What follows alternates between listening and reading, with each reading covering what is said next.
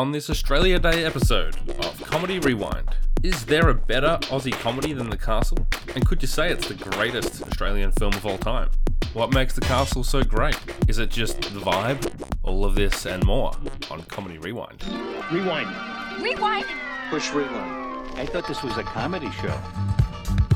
Well, what's going on, guys? Welcome to Comedy Rewind. We are powered by Audio Technica as we rewatch the great comedies of the 1990s. I'm your host, John O'Peck, and joining me, he's just dug a hole. It's Matt Neal. I dug a hole. How you doing? I'm doing really well. I'm really excited about this. Me too. This is our Australia Day episode, so happy Australia Day to everybody out there, whether you are Australian or not, it doesn't matter. And Is this one going to confuse a lot of overseas people? that's one of the things that I'd like to discuss later in the podcast. So we are talking about The Castle, which is, I think, widely considered the greatest Australian comedy of all time. Is that a fair... Like, it's a very big call, but is that fair? I think it's fair. I think there's even quite a thing to be made for it being the greatest Australian film of all time, regardless of comedies. There's definitely... that's definitely an opinion out there, which I think you could argue quite easily that it is the greatest Australian film. Yeah, that is interesting now that you bring it up. We did, if we want to like backpedal a lot, our very first podcast together was titled "All Australian Movies Are Terrible." That was the topic. Yes, but we didn't have anything to do with that topic, really. No, that was our friend Sean McComish on Super Terrific Happy Hour. But probably should introduce you to the listeners who aren't familiar with Matt Neal. Why don't you give us a quick rundown of all the things you do? All the things I do? Okay. There's so many. I'm a reporter. I'm a semi-retired musician. I have a podcast called Can You Believe It, which is a hilarious exploration of the unexplained. I'm working on my second book at the moment. Have I missed anything? That's probably enough things, isn't it? That's it. Podcaster, author, reporter, musician. There you go. There you go. Film reviewer. I'm a film reviewer. Oh, yeah. You're That's the a film important critic, one. which is probably Yes. your most relevant qualification to this podcast. But Matt, what's the name of your blog? Movies Ate My Life. You can find that, and it's I'm on Rotten Tomatoes as well. You can look up Matt Neal on Rotten Tomatoes and find links to all my reviews through there as well. There you go. A Rotten Tomatoes certified movie reviewer. Yep. Gracing us with his presence and nuanced opinions, so no pressure. No pressure.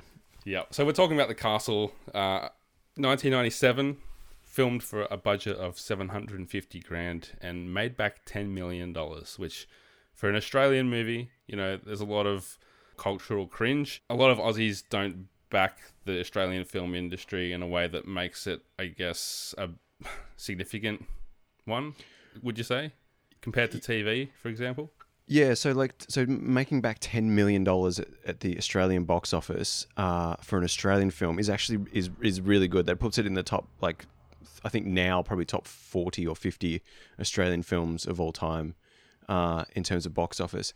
It did come out in what was probably the last great era of Australian films, perhaps, when we had things like Babe and Strictly Ballroom and Priscilla and you know, all these things came out in the 90s, and The Castle was probably riding in an area where maybe audiences were a bit more accepting of Australian films. So it came out in that sort of in a good time for Australian films. But the fact that it was made so cheaply and so quickly and then did so well at the Aussie box office, totally bombed overseas. I think Miramax bought it and tried to push it out overseas with redubbed, lessening some of the Cultural Aussie slang and stuff. And it didn't work and that's partly why it's such a great Aussie film. And you can argue it's the best Australian film is because it is so inherently Aussie. And I think that's partly why it worked, is because it wasn't trying to be anything else. And I think part of why so many people went and saw it is because it spoke to so many people on such a weird level and such an Australian level. Yeah, absolutely. And Rob, what was his name? Rob Sitch. Yes, that's it. He's the director and one of the 4 writers of this movie, and went on to do a bunch of, I guess, productions from like Utopia, the TV series, which I think he acts in as well, and I guess some of the, was it Working Dog, the production studio he was part of? Yeah, so all these Jane Kennedy, Tom Gleisner, Rob Sitch, Santo Chilaro, they all came out of D Generation, and they had a show on ABC TV late nights called The Late Show. It was fantastic. It was cult TV, the kind of thing we probably don't see much anymore. But it made their name. And then when that wrapped up, they were all some of them went their separate ways. Mick Molloy and Tony Martin went off and did radio. Tony Martin pops up in a small cameo at the very end of The Castle. And then the other core group, which became Working Dog, they went to work on this film. And then after that, they did The Dish. They did Any Questions for Ben, which is their third film together. But they did a bunch of TV as well. Australian viewers would have seen The Panel. They have Utopia, Hollow Men. They did Frontline, which was just an amazing, probably one of the great Australian TV shows of all time. Satirical stand-up of tabloid TV shows. So they have such a really rich pedigree. And I think a lot of that comes off the back of probably Frontline and The Castle, which happened in and around the same kind of time frame. And it really set them, moved them on from being just these wacky undergrad kind of comedy stars on a late night ABC show to like real Australian artists, I think, in a lot of ways, but contributing something really intelligent to Australian popular culture at the time. Yeah, definitely. And I think all those guys, whether it's them and like the Kath and Kim crew and cast and people that you just tend to see pop up, we all recognize them. If we don't know their names, then we definitely would identify them as that Australian actor or actress. Yeah, I think that like that D-Gen group and like your old school fast forward comedy, full frontal comedy group, all the people that came out of that is kind of like the Australian equivalent of SNL in a lot of ways. Breeding ground. Yeah, a really great breeding ground for comedy stars who then went on to be great writers, actors, directors, and just pop up all over the place, doing so many great things. Everyone from Sean McAuliffe through to Mick Molloy, like, you know, a really wide breadth of comedy, but all coming out of the same kind of, breeding ground. It's interesting you say that because there was kind of a 2000s version of that where it was like your Rove McManus, Peter Hellier, the Tripod guys, I guess Tom Gleeson, like all those guys that came up at the same time as well and attempted to do the same things. I don't know if it's worked out as well as far as film and that kind of thing. Maybe they're not trying to do that. Maybe there's not as much money in it. I don't know. I don't know if I'm not in touch enough with the current scene to know if there's a group like that now. Maybe things have just changed too much. Yeah, I don't know. I think the way the media has changed, there's a lot of great Australian comedians out there, and most of them now just focus on doing stand-up and podcasts, I think is a thing. You know, you look at people like Will Anderson or Tom Ballard or Tom Gleeson, who is on TV. It has changed things a little bit, but I think you do touch on something interesting now. The thing now is that not as many Australian films get made. It's harder for them to get made and get a wider audience. And I think in the 90s, there were more films being made, but also more films getting into cinemas. We weren't getting sort of bombarded as much by, you know, this many screens is taken up by just a handful of films. There was room. Marvel movies. I was going to say Marvel, but it's more than that. Even it's all the other Disney things as well. Yeah. But I think the thing of when The Castle came out, there was just more scope for this kind of thing to get a good run, so it could foster a good audience and get good word of mouth, which I think is what drove a lot of The Castle. Because I mean, I didn't see this until it came out on DVD. So it's 6 months after it came out. So I think, I was in year 12, so it was my last year of high school, and everyone was talking about it, and I hadn't seen it at the cinema, but it was so kind of influential in a way that I was doing media studies and making my own films at the time. And I know, as soon as the first scene of this flashed up, and it's what's the youngest? Stephen Curry. Dale Kerrigan comes up and my name's Dale Kerrigan. This is my story. And I went, oh my God, we stole this Holus Bolus for the start of a film I made in year 12. Like we just stole that intro because it was just so ubiquitous. It was everywhere. Everyone knew about it. Everyone was talking about it. One of your mates ripped it off and you didn't recognize it at the time? No, we had all seen The Castle and we went, let's start our film like that as well. Yeah, okay. So, you know, just little bits like that. It was, and you know, so I was 17 at the time. And we were right into the film, but older people, our parents were right into the film as well, and it hit a lot of different demographics, which was weird for an Aussie film at the time too, probably. Yeah, that's a good point. I think my early experiences or first experiences with the movie were quite similar, where I was watching it either on VHS or DVD. And yeah, actually, it's probably VHS. No, I say. Yeah, I was going to say 97. Gee, you had a DVD player in 97. No, definitely it was on tape. Or maybe it could have just been on like TV or something. But it was definitely a year or two afterwards. And by that point, like you said, it was in the lexicon. Like all the expressions and sayings and like quotes were just getting thrown around like everywhere. And it just, I can't think of an Australian anything that has had that impact apart from like maybe like if you took like the entirety of Skithouse or something like that, or Fast Forward, and even still I don't think it hits as widely. There's probably, I think I wrote down about 5 or 6 different phrases that are now just commonplace in the Australian vernacular, and they've all come from the castle. And it's, you're right, there's no other film, even if you look at things like Crocodile Dundee, which is the biggest Australian film of all time, and aside from that's not a knife, this is a knife, there's not as many great phrases that kind of come out of it, whereas this has like 5 or 6 phrases that are just now part of the Australian lexicon, and everyone knows what you mean and they know what you're referring to. If you've written them down, I want to save that for one of the upcoming categories. Yeah, but I do want to get that because it's so true. Okay.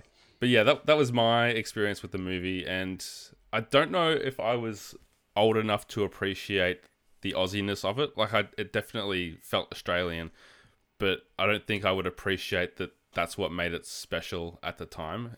It just would have felt normal because that's how everybody kind of talks. Everybody knows someone like Daryl Kerrigan, and even just rewatching this with Hannah the other day, we were both mentioning different people who he reminded us of. Yeah. Including her dad. So, it's just like everyone in this movie feels like someone or grew up with, don't you think? Yeah, I think it's a heightened version. I think they definitely dialed it up a bit, and you notice it especially when Bud Tingwell's character comes into things, where he's normal. He's like acting as a proper actor, and everyone else is just kind of like just dialing everything up a little bit and just kind of going over the top. And then as soon as Bud comes in, who's one of the great Australian actors of all time, when he comes in, you sort of get this idea. You suddenly realize, whoa, everyone was just really amping it up.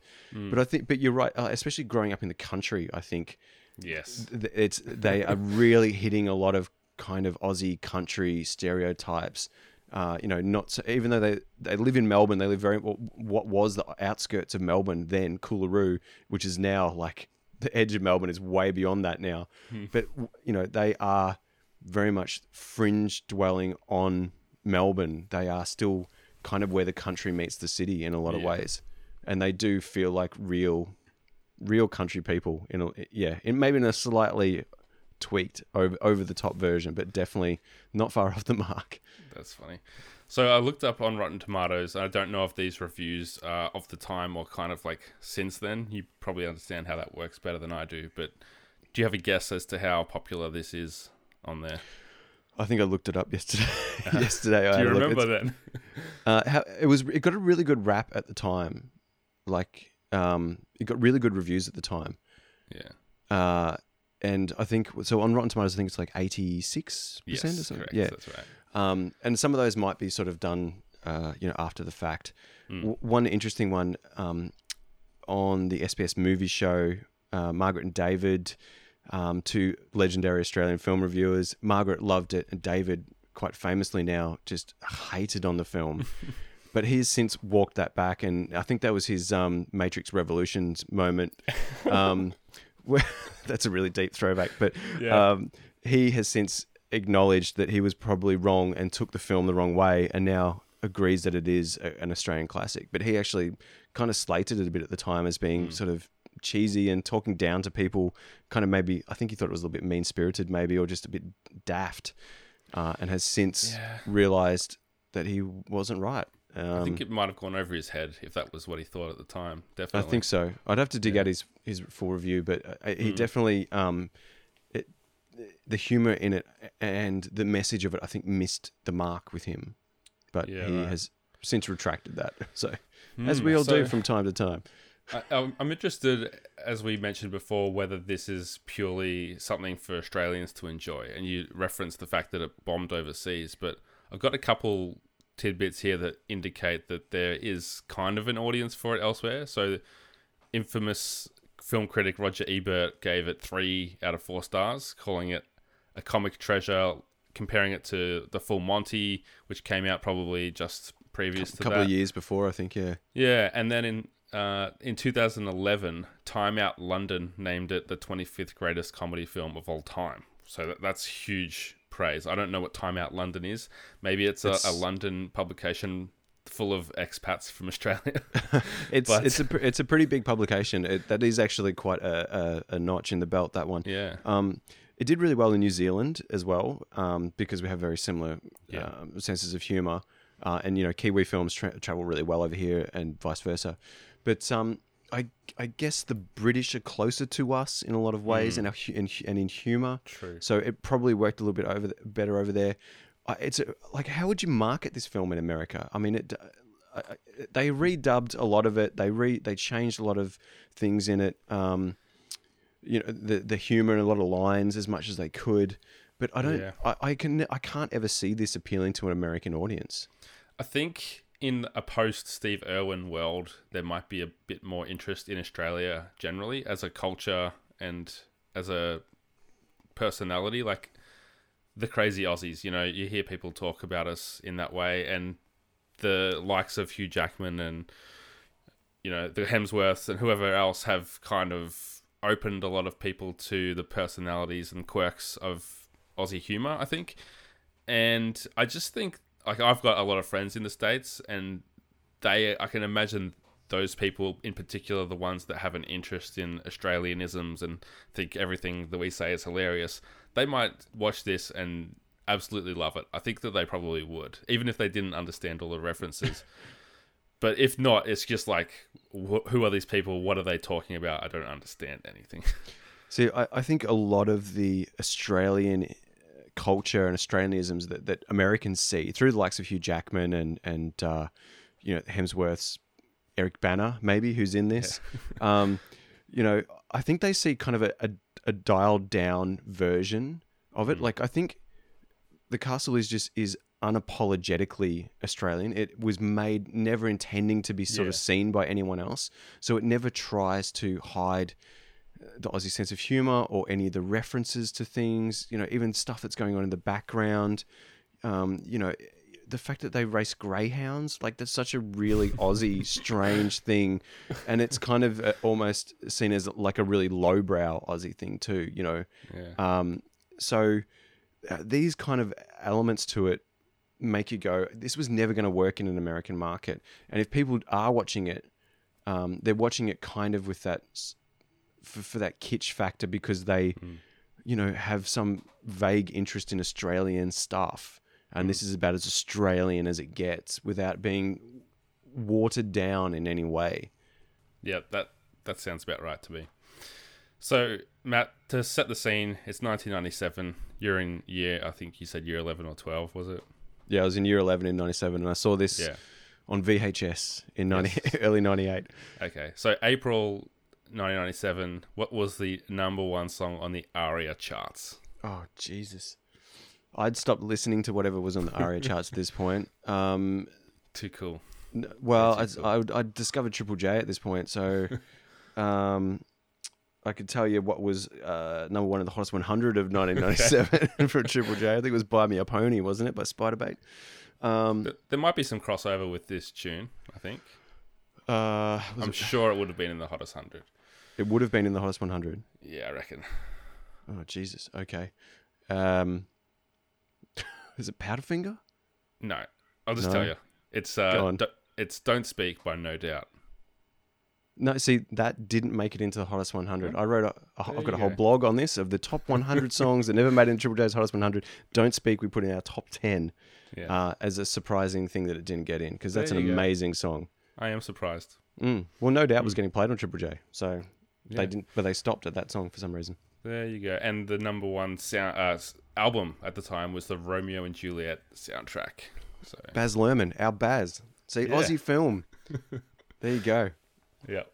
So what have you done for me lately? We'll just go through a few of the actors who are still kind of working, I guess, because not everyone is a household name from the cast. We've got Michael Keaton, who was the starring role of the film. He's recently done a couple of Underbelly episodes. I'm not sure what Offspin season Underbelly's up to now, but he's done a couple of them.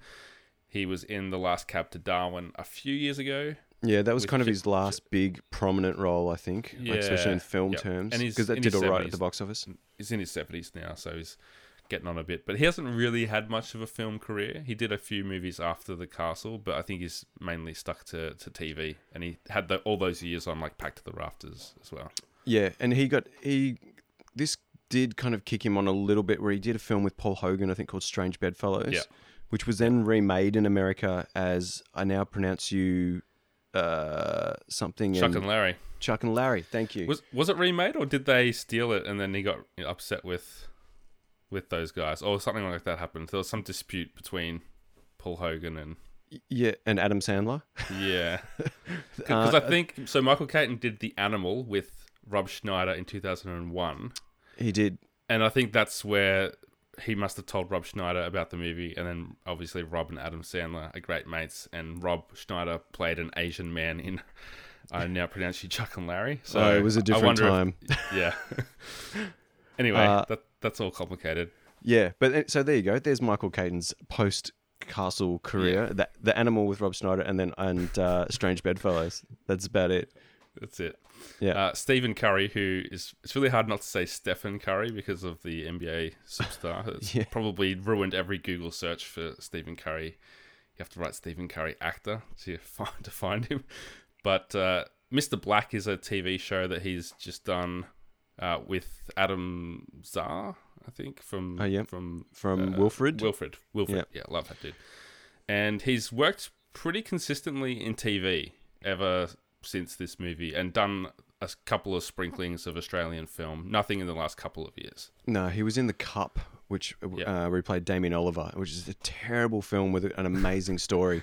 And he actually gave it. He had a really good crack at that. He was pretty good in that.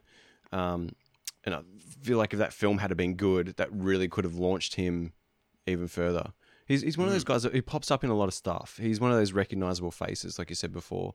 Because he definitely. is a decent actor and a good comedy actor as well.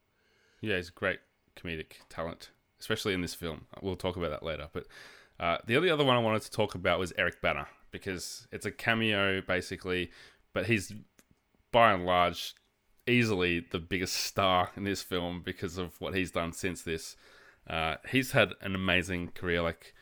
This is his first film role too, I think. It's his very first film. He'd only done the sketch comedies before this. That I guess was his audition to get onto the show, being known to those people through playing over the top characters. And he is great in this movie, but it's amazing how well he's done out of this. Like, before you knew it, he was like Bruce Banner, and he was in Munich with, working with the best directors in the world. And well, it wasn't long after this that he was Chopper, and that was the one that really made his name. That was only 3 years later between the releases, and then like Black Hawk Down was really quick after that, and from there he just became like a guy you could go to as like kind of a grizzly kind of action dude. Yeah, with a bad American accent. Do you think I think his star has waned significantly in the last few years. Yeah. So we're talking about what they've done for us lately. He was in The Forgiven, which was a British film with Forrest Whitaker. I don't know anything about it. That came out, I think, 2 years ago. He did a King Arthur movie, which is somewhat forgettable. Oh, for the fact that I've forgotten about it. The Guy Ritchie one? Yeah, that must be it. Yeah. Yeah, that's terrible. It is really bad. He was in another film called Closed Circuit, I think, which didn't get a very wide release because it's not great. but that seems Right. to have been the pattern of late, that he just keeps popping up and being, Yeah. one of the better things in a lot of really films. Okay. I think more than anything, yeah. The last thing I saw him in, as far as film that I enjoyed, was Foreign Correspondence with Ricky Gervais, which was a comedy. Oh, and yeah. that I don't know if that got a cinematic release even, or if it was a straight to Netflix type deal. Yeah, can't I remember. don't think it was very well received, from what I remember. I haven't seen that either, but I don't remember that getting great reviews. And Well, I again, liked it, Matt. well, again, I mean, from what I understand, he was, the good thing in possibly not Yeah. not a good film, was my Sure.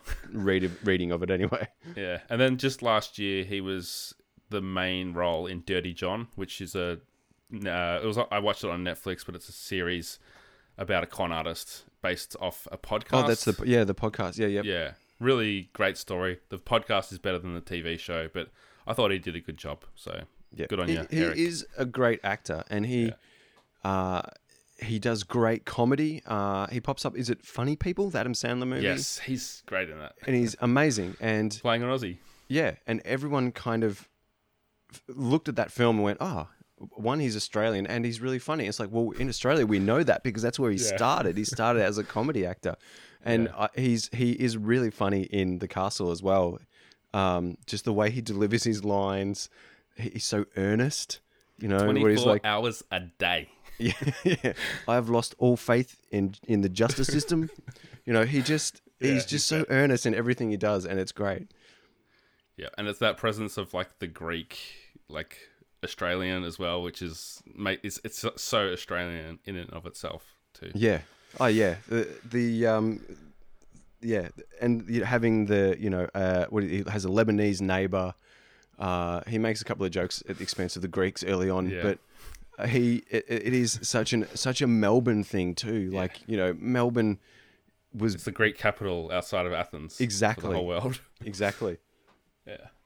All right. We're up to the categories. Matt, what is the most 90s moment of The Castle? No, I found this really difficult because it's everything about it is so 80s.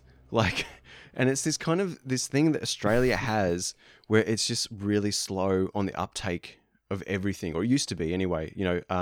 Whether it be trends in technology, in music, in fashion, and everything about this film looks kind of 80s, to the point where I was like, well, the only 90s thing I can think of is something that's actually a hangover from the 80s, is when they're sitting there and watching Hey Hey It's Saturday.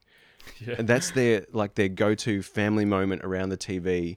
They're watching the show that was massive only in the 80s and 90s. And for the American version, they actually redubbed that they were watching Funniest Home Videos. Yeah. Because it was just a bit more, it traveled a bit better. But that's the only thing in it that is actually really 90s. Otherwise, this is kind of locked in this time capsule of where this could happen any point from, I think, 1981 through to about 2002. I reckon if you said that this film came out anywhere in that time period, people would go, "Oh yeah, well that makes sense." Yeah. There's nothing to really date it. I feel like it's at the tail end of getting away with all that 80s stuff. But it's a good point you bring up. And I was going to mention it as well. It reminded me of an interview I read with Ricky Gervais when he made a drama called Cemetery Junction, which was set in the 70s, I think. And he talked about how they wanted it to be realistic. And in real life, people are often wearing the clothes that were trendy 10 years ago, because that's what happens. You buy clothes and you wear them, and then you buy new clothes when they wear out, I guess. If you're not someone that is, if you're not fashion conscious, keeping up with the trends. Keep up with the trend. Yeah. And so naturally, and especially if you're maybe a bit daggy, like these people are portrayed to be, you're not going to be concerned with what's in vogue at the moment. You're going to, like, even myself being someone that went to high school in the 2000s, some of the things that I wear and own are still like, they were cool back then, and I just still like them, including the music I listen to. I've still got shirts that I had from the 90s. They weren't cool then. They're definitely still not cool now. But you're totally right. And but that says a lot about these characters. And the reason they dress so 80s is because they're not keeping up with trends. They don't care. They found a portion of time, a period of time where they kind of felt comfortable with the style, and that's what they've stuck with, and that's what a lot of people do in their lives. You know, they just stick with what they felt cool with in that when they last felt cool, and that's like their early 20s probably. You know, and they just keep wearing that stuff, and Absolutely. and I think that's says a lot about this family, says a lot about the characters, and it says a lot about Australia too, that they look that way. Is because they're not concerned with the trends. They're just keeping on with what is, you know, still, they can still wear it. It's not worn out. They felt comfortable wearing it. It's probably worn in, so they feel really comfortable in it still. And, you know, it gives the whole film a look that means it could have been made 10 years earlier. Yeah, the haircuts are definitely 80s, 90s. So They're so 80s. bad. They're terrible. Like the women's haircuts are super early 90s, like really early 90s to me. Especially Sophie Lee, who was really big back then. I think she hosted like a kids TV show Right. for a bit, as well That's as being Tracy, the hairdresser. and she's the hairdresser, and she has the worst haircut out of any of them, which is what I know. Steve's is pretty bad. Yeah, true, yeah. But That's the 90s thing. Like it's definitely a haircut that was on point back in 10 years earlier. Yeah, I think we agree on all of that. Yes. Like all of the aesthetic of their house, like the wallpapers and like the kitchen and the light fittings and artworks that... Yeah, all the kitschy little things everywhere. I mean, like, is there anything in this that makes you think it's in the 90s? Like, I was looking through it, and I could, aside from some of the designs of the cars in the scenes that are shot in Brunswick, otherwise, there's nothing in it that makes me go, oh, that's definitely the 90s. Yeah, I don't know. I'm trying to think now that you say it. And, I mean, is Eric Banner's character's dressed kind of 90s, isn't he? He's got, like, the trackies and... That still feels like... like the Beastie Boys were getting around in that kind of gear in the 80s. True. I mean, he referenced Jumanji and Twister, which are two films that have that really date it to that time. It's fantastic. Yeah, there you go. That's the only thing. I like talking about technology in this section, and the only real tech that you see is when they're at the law office. Is it Darren? Dennis Denuto. Yeah. Yeah, and he's talking into an analog dictaphone. You know, he's recording what he wants to type. He puts it down, puts the headphones in, and types it up on an actual typewriter. Like you said, I don't even think anyone would be doing that in the 90s. Unless it was like the way that a document had to be presented to court was via a typewriter instead of a word processor. I don't know. No, I think that's also showing that Dennis Denuto, like everyone in this, is a bit behind the times. Yeah. Yeah. Okay. It's funny. I didn't even think twice about that. But he actually pulls out one of those little mini cassettes out of his dictaphone and then puts it into another. I've got one of those. Yeah, he puts it into another tape player, just so he can hear it back. My dad used to use those as a journo, and I've inherited it. But yeah, good luck finding a tape for it. No, that belongs in a museum. It does. So most iconic scene, I think it has to be the opening when they introduce every character basically and who they are. It's hard to call it one scene because it's kind of not quite a montage. Well, but it's kind of an introductory montage, isn't it? Yeah, because it's hard to go past that because, like you were referring to earlier, like almost every one of those classic quotes that you probably wrote down comes in that first 5 minutes. A fair whack of them, yeah, because they're kind of like they're catchphrases through a lot of it. But I want to roll through those quotes now. Okay. So it's going in the pool room. Yep, straight to the pool room. Straight to the pool room. That's in the intro. If you say that to anyone, they know what that means. And for those who don't know, it means that you treasure it so highly, it gets a special place in the house. It's about the vibe. It's about Marbo. Okay. We still use that one a lot in the office at work. The vibe of it. Yeah. It's about the vibe, and it's about Marbo. And the character saying that doesn't fully understand the ramifications of what the Marbo case meant in Australia to Indigenous people. It's a very kind of probably maybe a casual racism thing or just an ignorance thing. Okay. But just saying something, it's about the vibe, it's about Marbo, is just a way of saying I can't quite drill down what it is about this, but it's something. What else? How's the Serenity? Because it just mentions Serenity. Bonnie Doon, yeah. All the way in Bonnie Doon. Tell him he's dreaming. Yeah, that's from the intro as well. Yep. And what was the other one? This one comes towards the end, but "Suffering Your Jocks," which I don't think the castle didn't coin that one, but it definitely popularized it, I think. But it's one I remember from the trailer, actually, now that you mention it. But "Suffering Your Jocks," it's just such a great turn of phrase. I love it. Do I need to explain what that means to the Americans? Undies? Suffer in your underwear? In your briefs? Anyway, the one that you didn't hit on that was another from the intro sequence was, what do you call this? As his wife's presenting a very basic cooked meal. Yeah. What do you call this? It's chicken, love. What do you call Ice this? cream. It's ice cream. Yeah, well, it's what you do with it. Yeah. And then he tells her, you could sell that. And I don't know if he repeats that later, but it gets me tickled. Yeah. Or you should open a shop. Yeah. Like that's, yeah.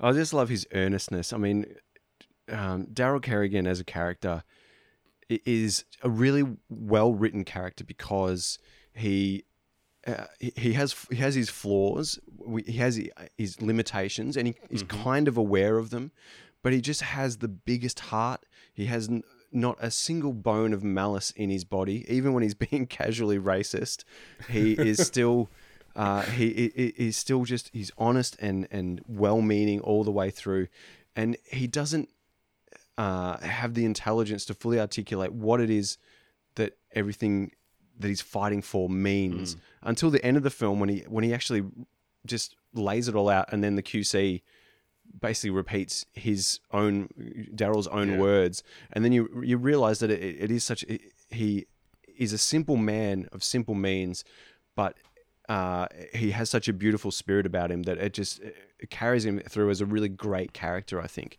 And he has his flaws as well, but he's just such a beautifully written character, and such a, he's hilarious as well, but he has a great heart to him, which I think is really important.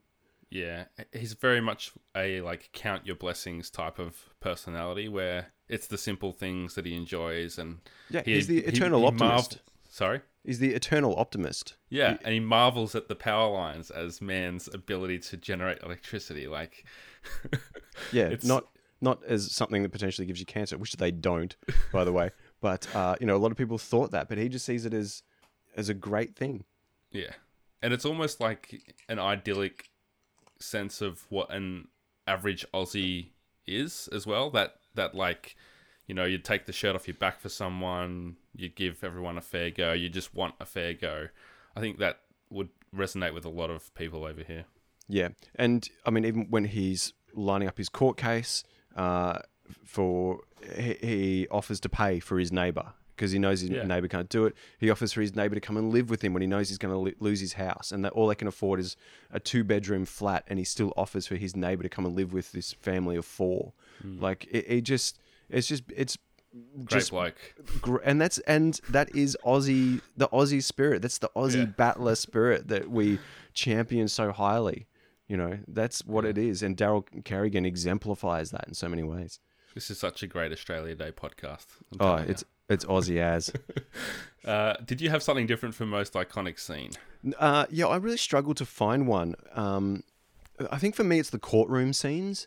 I think they're the things that were the few bits that had really stuck in my head, because I haven't seen this since it came out. So, since I watched it in '98. That's a long time between drinks. Yeah, but I knew so much of it. It didn't surprise me. There was nothing that I could forgotten. As soon as I watched it, it was like I was there again watching it in '98. But thinking before watching it again, I'm like, there's no great iconic scene to me, except maybe the courtroom stuff. I think because that's when it has great laughs, but also it has the big final triumph is there. I think for me they're the iconic scenes, and the Bonnie Doon stuff is. But I feel like so much of that could just be cut out. I think that's like a real diversion in the film that is, it builds character that we've already kind of established early in the film through the opening montage and through everything that's going on. The only purpose that the Bonnie Doon stuff serves is to further build character. It doesn't push the plot along at all. So you're right, yeah. And they can still even reference it without going there, but I think it's just there for the comedy, really. Like I think so. Yeah, because it is like there's so many laughs in that section. To me, I think like when they're sitting there and the bug zapper is going off tap, and he's like, not a noise, or he's like, Yeah, listen to that silence or whatever it is. Yeah, and the bug zapper is just nuts. Yeah, it's got so many really good bits. You've lost it at that, haven't you? That's great. It's just so funny. I had to rewind it because like Hannah didn't notice the joke, and I was like, you have to watch this again. It's so funny. How's the Serenity? Yeah, but I feel like that's a really the whole Bonnie Doon bit is really iconic. And the song. Yeah, but it's kind of irrelevant, and but I kind of like it. So that to me is one of the iconic bits. I can't think of anything else except the bit where they rip the gate off. It's cool. Using the tow truck is pretty cool. It's the only one big like action set piece in the whole film, and I kind of like that just because that's as big as they went in terms of. Oh, the fishing? An actioning thing. Well, yeah, driving the boat around, but yeah, I don't know. The one other scene that I had for most iconic was the land valuation when he's taking the guy around the house and pointing out all the like tidbits that he's added on, like fake chimney, fake lattice work on the veranda. Yeah, yeah.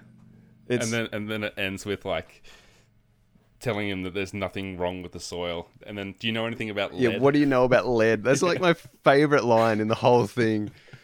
Yeah, no, we've had the soil tested. It's fine. What do you know about lead? See, for me, I think that what is iconic is not the scenes per se. It's those lines we were talking about before, those catchphrases that have come out of it. And that is the thing that people remember about the film less than the scenes themselves, I think. You know, you as much as that opening montage that introduces everyone is really iconic. People don't remember all the bits of that, except I always remembered the pool table that he built himself. That's got the killer lean on it. But I think it's the lines that are iconic, really. Yeah. What are you going to do with jousting sticks? Jousting sticks. That is just bargain. Great. It is great comedy writing. Like, what's the most obtuse thing you could think of that you would definitely see in the Trading Post? Like a pulpit. A pulpit. But I know people who have bought out of the Trading Post not pulpits but pews. Right. So that From a to me, church, if you can buy a pew, you can buy a pulpit. But jousting sticks, that's just great. So what holds up the best? And I'm thinking maybe you've said the writing a few times. Is that your answer? What holds up the best, I think, is the vibe, the Marbo. The whole vibe of it. The vibe of it. I think the Australianness of it just has not diminished at all. It's still as relevant as it was. And that predominantly, I think, is down to the writing, but also down to the approach they took to make the film. Because it looks like a student film. Like, there's nothing glitzy or glamorous about it all. And, it was filmed in 11 days, and it looks it. They've written it down to go, okay, we have as few sets as possible. We've got as few out and about shots as we need as possible. They've written it with the intention of being able to be just short, fast, and nasty to shoot it. And they've done that. And I think that's part of what holds... why it holds up so well is because it hasn't dated in any way, because they weren't doing anything that stylistically or directorially that dated it. So just the style of it and the writing of it is what holds it up, I think. It makes it work so well. Yeah, no, that's true. I think casting Eric Bana has held up really well, considering he's gone on to do so much. Yeah. And I wonder if there's been any like mega Eric Bana fans that have just gone back and watched this to see his whole filmography. And what's this? The Castle. That sounds cool. I really hope they've gone back to see Poiter from Full Frontal more than anything.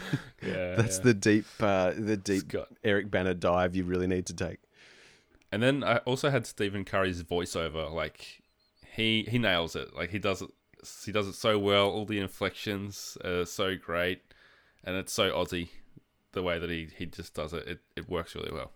I have real issues with voiceovers. They have to really serve a purpose, and I think they maybe overuse his voiceover in it to the point where the jokes kind of become a little bit too obvious where Stephen Curry will narrate a bit and then a And then character someone says it, will yeah. say it immediately after. And I think they leaned a little too heavy on that. But it does add a really just nice charm to it all because he's such a dimwit. Yeah. And it's just so endearing and kind of beautiful. So, yeah, I think that still holds up pretty well. Yeah. It's kind of breaking the fourth wall a bit. Is it fourth wall or third wall? Fourth wall. Fourth wall, yeah. Because yeah, he says, no, like, this is my story, and he's, like, looking at the camera. It's at the start, and it's at the end. The one at the end I didn't think they needed at all, but... Yeah. I think because it only does it for those 2 seconds that bookend the film, Yeah. I don't think it's actually... It's not really breaking the fourth wall. If he had a turn to camera and done it, in the middle. But I think it's just... That's just serving the same purpose as narration. Sure. So you know who he is when he's talking. I don't. Like I don't think Shawshank Redemption. yeah. Yep. Exactly like Shawshank Redemption. It was the first movie that came to my mind with narration. Anyway, what holds up the worst? And you mentioned, like, the low budget. I had the fidelity of it. Like, you can see this and instantly it was a cheap movie. Like, there was movies coming out at the same time in the States, for example, Chasing Amy, not an expensive movie, but just filmed on a better camera, very clearly. Yeah, I guess so. I mean, I don't know. It doesn't really work against it. It's just something that as soon as you see it, you know that it's old and it's a bit more jarring now, especially if you don't watch... Like, it looks like the cameras they used back then to film TV shows, basically, like soap operas and stuff. Which I suspect it was. I don't. Yeah. I assume it was filmed on film, but from looking at it, I suspect it was just filmed with really high-end TV cameras. I mean, the lo-fi aesthetic is very 90s. I think it can get away with it. There are a lot of grungy looking films, like, in terms of just they have that lo-fi kind of quality to them. I mean, you mentioned Chasing Amy, but look at Clerks. I mean, Clerks looks, they shot it in black and white. I think like just crap. to kind of, and they shot it in black and white just to hide the fact that it would have looked even if it was in color. So they couldn't get consistent lighting in the shop if they did it in color. Yeah, but they're using it to smooth over the edges. But imagine Clerks in color would have looked really bad. I think they made it for like $30,000 or something. But you got to think about like after this film came out, Blair Witch Project came out. Like Blair Witch was like 2 years after The Castle. There's some most lo-fi film you can possibly think of. But indie filmmakers were running around with whatever cameras they could then, and just shooting whatever it was they wanted to make. I think, it dates it, the look of the film, but the film, like as we said before, the costumes and everything dated anyway. Yeah. I mean, I don't know. Watch films from... I watch a lot of films from... Like, I watch silent films. I watch films from the 1920s and the 1930s. Nerd. And they look as they do of the time, but I don't know. I'm not saying I look past it a lot, but you kind of take things in the context of when they're made, I think is what you're supposed to do. Yeah, no, that makes sense. Makes sense. It's funny that, like, literally our phones would make a better shot than these ones. Well, yeah, but we live in extraordinary times, really. It's amazing. It is. Yeah. The only other thing I had holding up badly was it's a pre-Port Arthur massacre moment with pointing the rifle at the dude that comes knocking on the door. It's like, oh, that wouldn't happen now. You can't access a gun like that in a suburban area. Definitely. Well, he said he bought it in the Trading Post, which, I don't think you can buy firearms through the Trading Post anymore. That's probably one thing that has really dated. I mean, aside from things like the telephones in it and the office equipment stuff. But, I don't know. I didn't think twice about that. Probably because I watch so much American stuff but people just pull guns all the time. And it's like, oh, yeah. Someone in an Australian movie pulls a gun, you're like, whoa, where did that come from? Yeah. Because we don't have guns. Yeah. But it was like, when was Port Arthur? Like 99? 2 years later? Or was it that year? Later that year? I feel like all the 20th anniversary stuff was last year. So right, 98. Last year or the year before. So it's either 98 or 99. Yeah. It does make for a great moment where Daryl goes straight to how much did you get it for? Yeah. He's instantly less concerned about the fact he's got a gun as whether he got a bargain. Yeah. Did you have anything for that one? Well, it just kind of flows into the next thing of who would be Who offended. would be the most offended? Now, and that's probably the casual racism of it is, I mean, it's only, he says the word wogs, and he makes a sort of vaguely pejorative statement towards Greeks. He does. And that's so Aussie in itself. Casual racism. Australians are just mad for casual racism. But, you know, it's not, it's in character, it's of its time, and it's not done with any malice. So I think that's the only part of it that sort of sits a little weird. I mean, there's the one thing that really dates it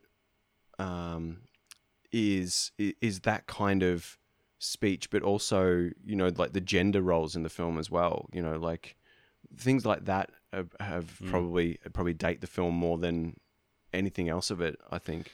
Yeah, I think they almost put a lampshade on that, to use the term, because she, like, the mum asks the daughter, are you going to have kids? And she says, oh no, I'm focusing on my career, don't want to have any kids till I'm 23. And the mum says, oh, times have changed.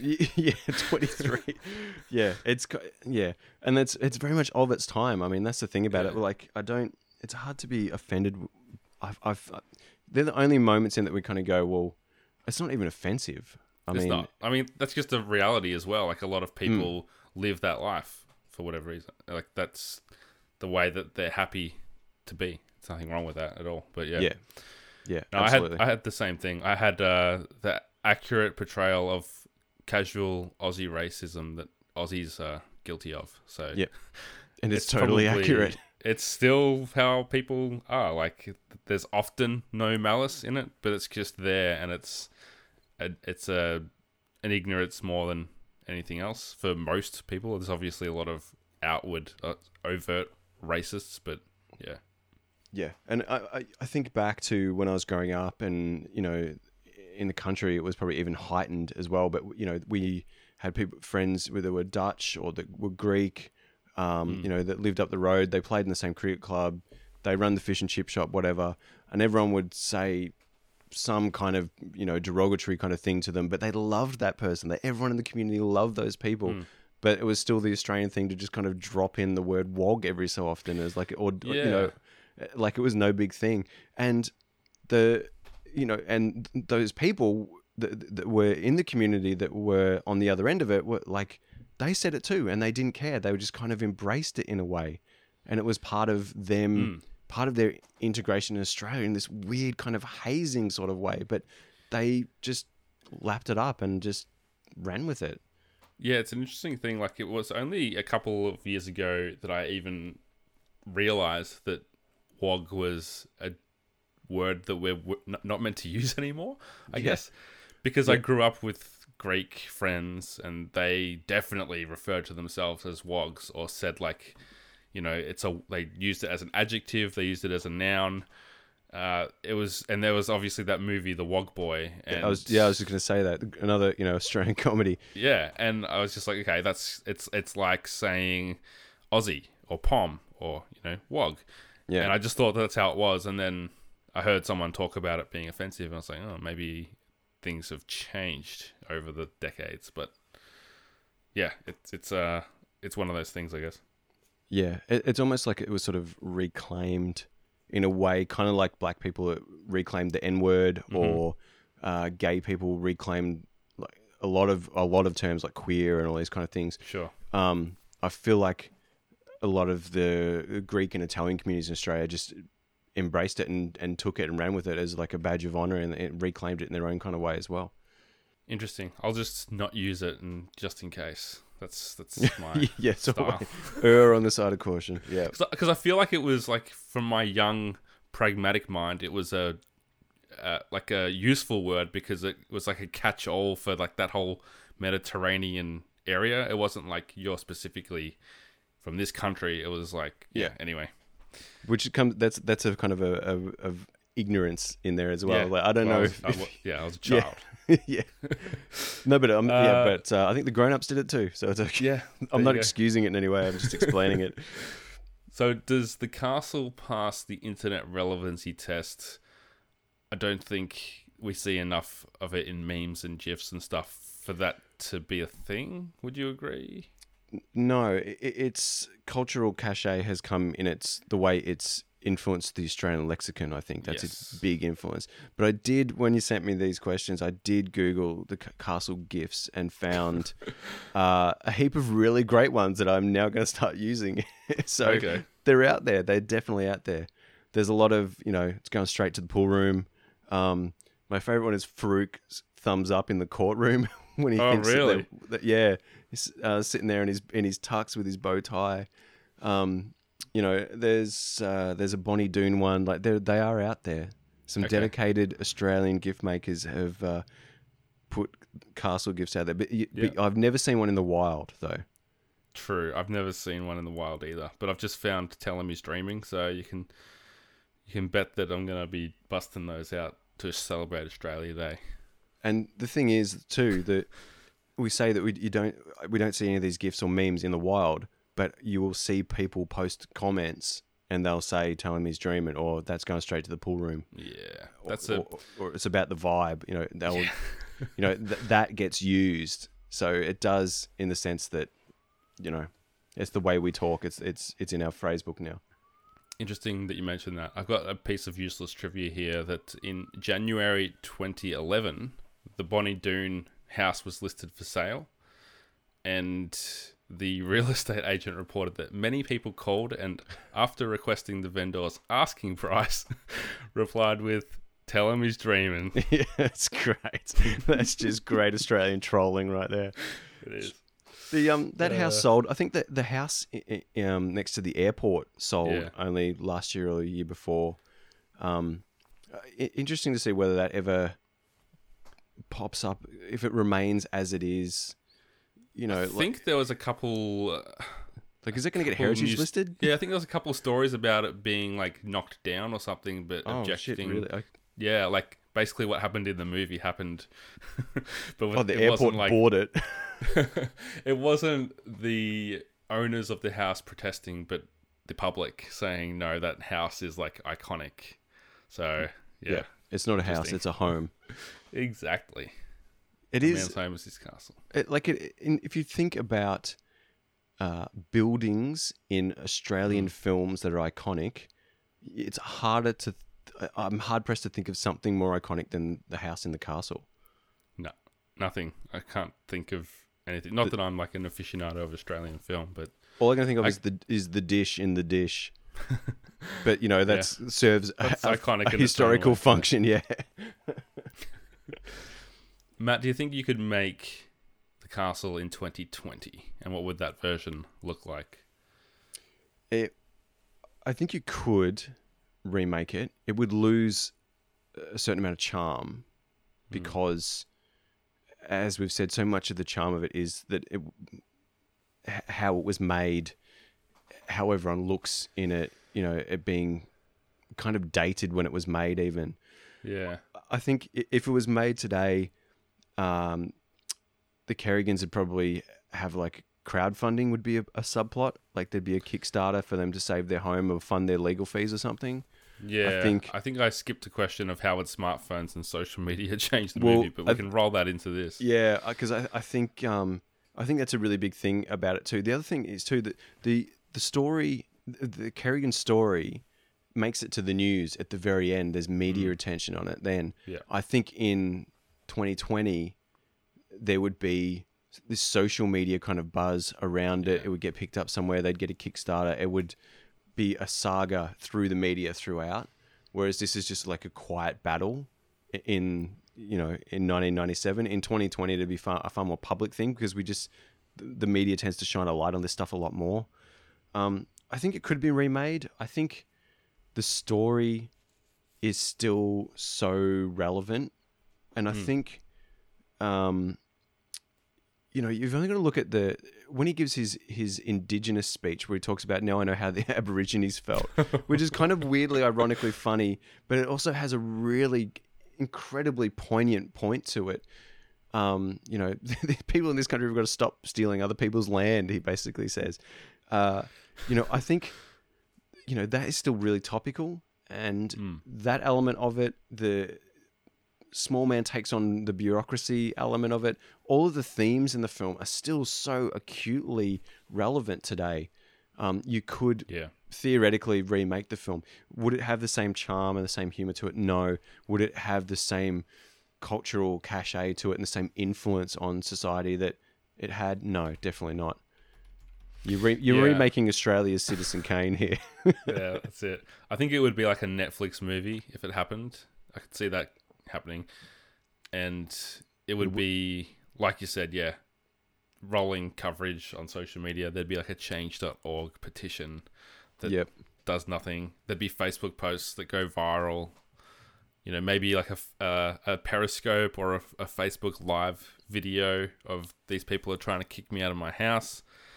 It might get a bit more dramatic. Hashtag save Kerrigan's Castle. Yeah. Yeah, I think that kind of stuff would, and I don't know if it wouldn't make the film any better, or there's probably some scope for jokes in it or whatever, but it's just how that story would be told today. I mean, there's no avoiding it. And I think the film probably works better perhaps because it isn't in this era, like without all that kind of crap going on, without mobile phones and social media and the churn of the 24-hour media cycle. I think that isolates the characters a bit more so they feel like they're on their own. And I think that's what really makes it such a David versus Goliath story. Yeah. Can't argue with that. Matt, it's time for the Steve Buscemi Sparkplug Award. The what? Steve Buscemi. A real spark plug. Okay. You know how Steve Buscemi pops up in all these 90s movies? Yeah. He's never actually won this award. He's had a few chances, but he'll win it one day. So the nominees are Bud Tingwell for his appearance. He's probably in the movie a little bit too much to be the spark plug. So we're looking for a cameo kind of... Yeah, someone that comes in, they light it up, and then that's it. Yeah, okay. Bud Tingwell's only in like the last probably 20 minutes though. Yeah, you're right, but he does come in earlier as well for that, where they meet. Konstantinos Kilias, who plays Farouk. Yeah, I think you mentioned he was Lebanese in the film. He makes a great joke about dropping bombs. Yeah. Which I thought was gold. Did you know that he's a magistrate? Really? Yeah. Wow. I Googled his name for some reason.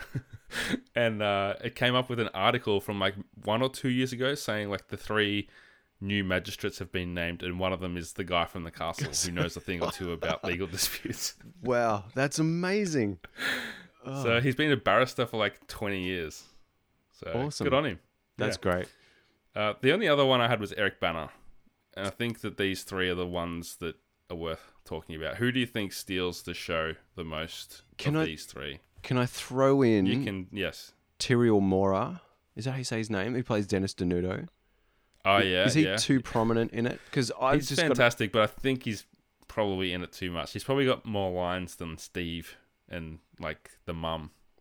Probably. I just Sal, every time he's fighting with his photocopier, I think he's fantastic. The funniest bit in the movie for me. Yeah. I love that because I just did an Office Space episode, and it's like giving me these flashes of like smashing the photocopier. And this movie came out before Office Space, so I give him credit for tapping into that. Well, just swearing at office machinery is just transcends countries. Look, I have a real soft spot for him because he was in Frontline as well, as Martin DeStasio, I think his name was, who was one of the reporters, and he was great in that, and he was great in this, and he just kind of doesn't pop up in enough stuff. So I kind of want to give it to him, but I think it's got to be Eric Bana, doesn't it? Yeah. He makes me laugh every time he's on the screen. Like when he's talking about kickboxing, the value for money is second to none. And he's getting his wife to hold the kickback. No, hold it still. Yeah. He steals every moment that he's in. I do love Bud Tingwell. Seeing him in this really made me sad because he was one of those Aussie actors who just popped up in anything. And the D generation who became Working Dog had a real love of Bud Tingwell, and they used to get him to pop up on The Late Show. And And even though he was this esteemed Aussie actor, he would always come in and be on their just low humor undergrad show, and he'd be in the sketches of Charlie the Wonder Dog or whatever. And he was obviously just a great guy, and I love his performance in this because, like I said before, it feels like he's the only one who is acting like a normal person in it to a certain extent. But I think your spark plug's got to be Eric Bana probably. All right, congratulations, Eric. Well done, another Eric. award. So is there one more question? There's one more question. Is The Castle still a good movie? It's still a great movie, and I'm on board for the argument that it's the greatest Australian film of all time. Because because it's the most Australian film, and it's not trying to be, it's not trying to be Crocodile Dundee or Steve Irwin. Punching above its weight, yeah. Yeah, it's not trying to be what other people think Australian is. I think more to the point. Yeah, but it's definitely the most Australian film. It's just so quintessentially Aussie without trying to be. Yeah. And it just does it in such an affectionate kind of way. Like it's not being mean-spirited about who these people are. The writers, the script really admires the good traits of these people, and it pokes fun at them, but it admires its characters, and it admires what it is about them that makes them really Aussie in the end. Yeah, and it's not done in a cringy way like Kath and Kim or something more along those lines that hams it up even more. There's no cultural cringe in it. Yeah, I am someone that maybe steers away from that type of humor generally because it does make me cringe. But this film, it feels authentic. You mentioned how they were turning it up a little bit. I guess so, but we know people, like, you could pick these people up, pop them in the community, and people wouldn't bat an eyelid. Like, there's so many people like this, especially in country towns. Absolutely. And even though it's dialed up for comedic effect, but it's still not dialed up more than people I've met. Like, absolutely. There are people who are more than that. Yeah. They are so much more than Daryl Kerrigan. It's funny because it's true. They could have gone even further over the top, and I think there is a certain level of restraint, as much as it is really everyone is kind of overacting a little bit, or everything is sort of dialed up to 11. They could have gone much further, and they could have made it a broader kind of comedy, gone more larrikin, more ochre, but they didn't. And that's kind of impressive too. Yeah, I echo that. I think I enjoyed it more watching it yesterday than I ever have, and I think that, to me, says it's still a good movie. I think being older and having more life experiences and knowing more personalities that these characters remind me of just makes me enjoy it even more. So if you're out there as an American or from wherever, and for some reason you've listened to this before watching the movie, I don't know why you would, go and watch the movie. It's great. If you watched it as a kid or as a younger person and haven't seen it for a long time, go and watch it again. It's fantastic. And it's on Stan, streaming now. I rented it through YouTube. There you go. Oh, really? Yes. Because we don't have a video store anymore. Sad days. It would have been nice to have rented it again from the same video store I rented it from in 1998, but it wasn't to be. Alas. Well, thanks, Matt. It's been great celebrating this piece of Australiana with you. Thanks, Jono. Happy Australia Day. Yeah, you too. Happy Survival Day. Yeah. I know just how they feel. Yeah. We don't. We honestly don't know. We don't know. We don't. Of course, you can leave iTunes reviews if you want to help out this podcast. Spread the word. Spread the good word about Comedy Rewind. We want to thank our 8-Bit Collective Patreon producers for making the show happen. You can check out Matt's movie reviews over at Movies Ate My Life. Do I have a web address? I thought you were giving me a URL, but that's okay. The 8 is a number 8. So you know. movies8mylife.blogspot.com.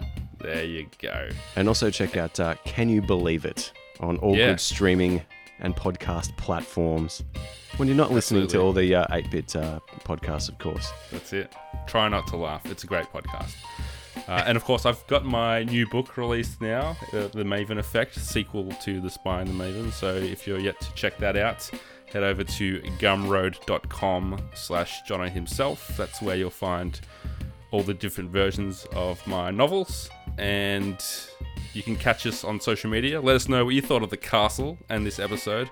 Matt is at Dr. Matt Neal. I'm at Jono himself. Dear listeners, thank you for joining us on Comedy Rewind. Be kind.